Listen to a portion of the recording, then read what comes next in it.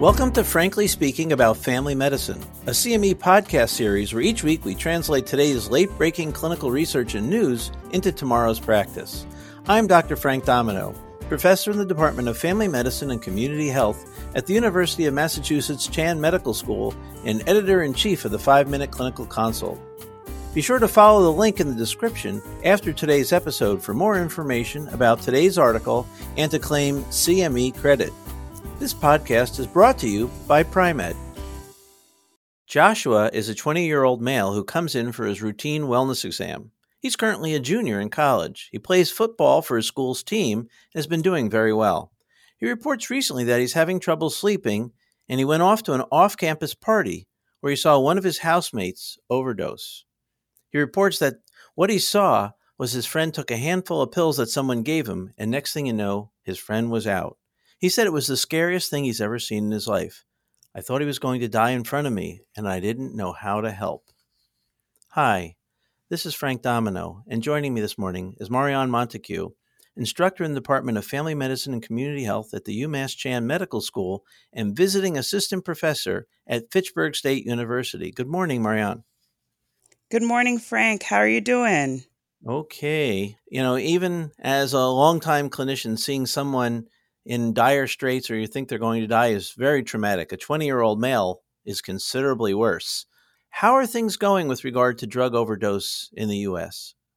So, Frank, it's still very scary. According to the CDC, over the past 2 decades, from 1999 to 2020, there has been a significant increase in drug overdose. It's actually estimated that there have been over 500% more overdose-related deaths just between 2019 and 2020 alone. There were 30% increase in people who died due to drug overdose.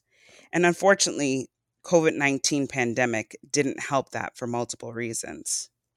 Yeah, it's so true. I was shocked to see that data, that huge jump in overdose deaths throughout the pandemic, especially in young people. So, as a response to the opioid epidemic, we've seen and had lots of encouraging noise about take-home naloxone programs. Do they work? So that's interesting. I was recently reading in the International Drug Journal and Policy that discussed naloxone provision and its impact on substance abuse. So over the years, there's been concerns from healthcare professionals and lawmakers about these programs. And the concern has been around the moral hazard. And, if we have more of these programs, is it going to cause more encouragement to use? And this review actually found that it didn't impact substance abuse in that way, and that having more of these programs readily available would be beneficial. Yeah, I think it's a fallacy to believe that encouraging people to recognize and address and respond to drug overdose encourages bad behavior. I'm sure on some level in subsets of groups that's true, but I think for the most people, these programs have been very helpful. Joshua's friend may be struggling from something like opioid use disorder. What should we be doing in our clinical roles to help support him and his friends? So I first think it's so important for us to listen to Joshua as a patient, understand and acknowledge that this was a scary situation he went through, like many others have unfortunately witnessed. But what we could do for him as a provider is offer him a prescription for naloxone. Fortunately, many states have naloxone readily available and you don't need a prescription.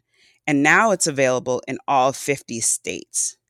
I actually found this great resource, which I hadn't heard of before, but naloxoneforall.org, which is a website where you can go and you can find where you can get naloxone closest to you.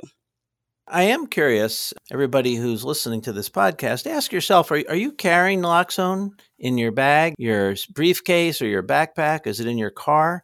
I've been doing it, and thankfully I haven't had to use it over the last 3 years. But I think we as healthcare providers need to be jumping in on being prepared in the event something goes wrong.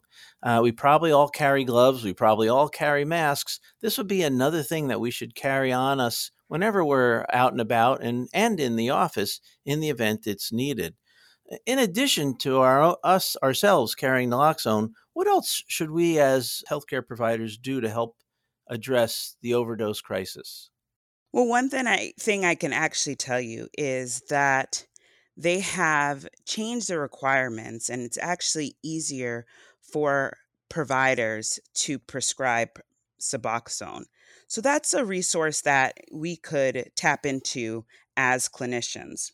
You know, the CDC has a framework for reducing overdose. This framework's mission is to prevent overdoses and substance use related harms. It has 6 guiding principles, which include promote health equity, address underlying factors, partner broadly, take evidence based action, advance science, and drive innovation. And along with that, there's 5 strategic priorities that they have as well. We have a lot of work to do, Frank, in this country. And specifically as providers, we should really be improving our opioid prescribing through continued trainings on safe prescribing and using the prescription drug monitoring programs. A lot of our EMR system have it interfaced right in there, so it's easy for us to access. And ensuring that we are equipped to treat opioid use disorder. And if we're not, knowing the resources in our community as well. And then lastly, we should educate our patients and our peers and the people we come encounter with about the ability to utilize naloxone and how it is a life-saving drug. I think that's a really important approach. I have a very nice family where the parent's child has a substance use disorder, and I encourage them to get naloxone at home, and they were embarrassed to. And no matter what I said, I couldn't encourage them to go beyond that. And then one day they came home and found their son down in the driveway. And since then, they both now keep it with them. Their son recovered, and they feel like, once you accept this as a disease rather than, a personality defect, your ability to care for it as a member of the community improves greatly. Marianne, a really crucial topic. Thank you so much this morning. Thank you. Practice pointer. Drug overdose continues to be on the rise. In 2020, nearly 92,000 people died from drug overdoses in the United States, which is approximately over 30% increase in just that 1 year. If we don't act now, we will see even more preventable deaths. Join us next time when we talk about management of respiratory infections in children and the lack of benefit of antibiotics. Thank you for listening to Frankly Speaking About Family Medicine, brought to you by Pri-Med. To claim CME credit and receive additional information about the article referenced in today's episode, follow the link in the description. To stay up to date on the most recent clinical research and news, please subscribe to Frankly Speaking About Family Medicine and be sure to check out primed.com for additional CME content.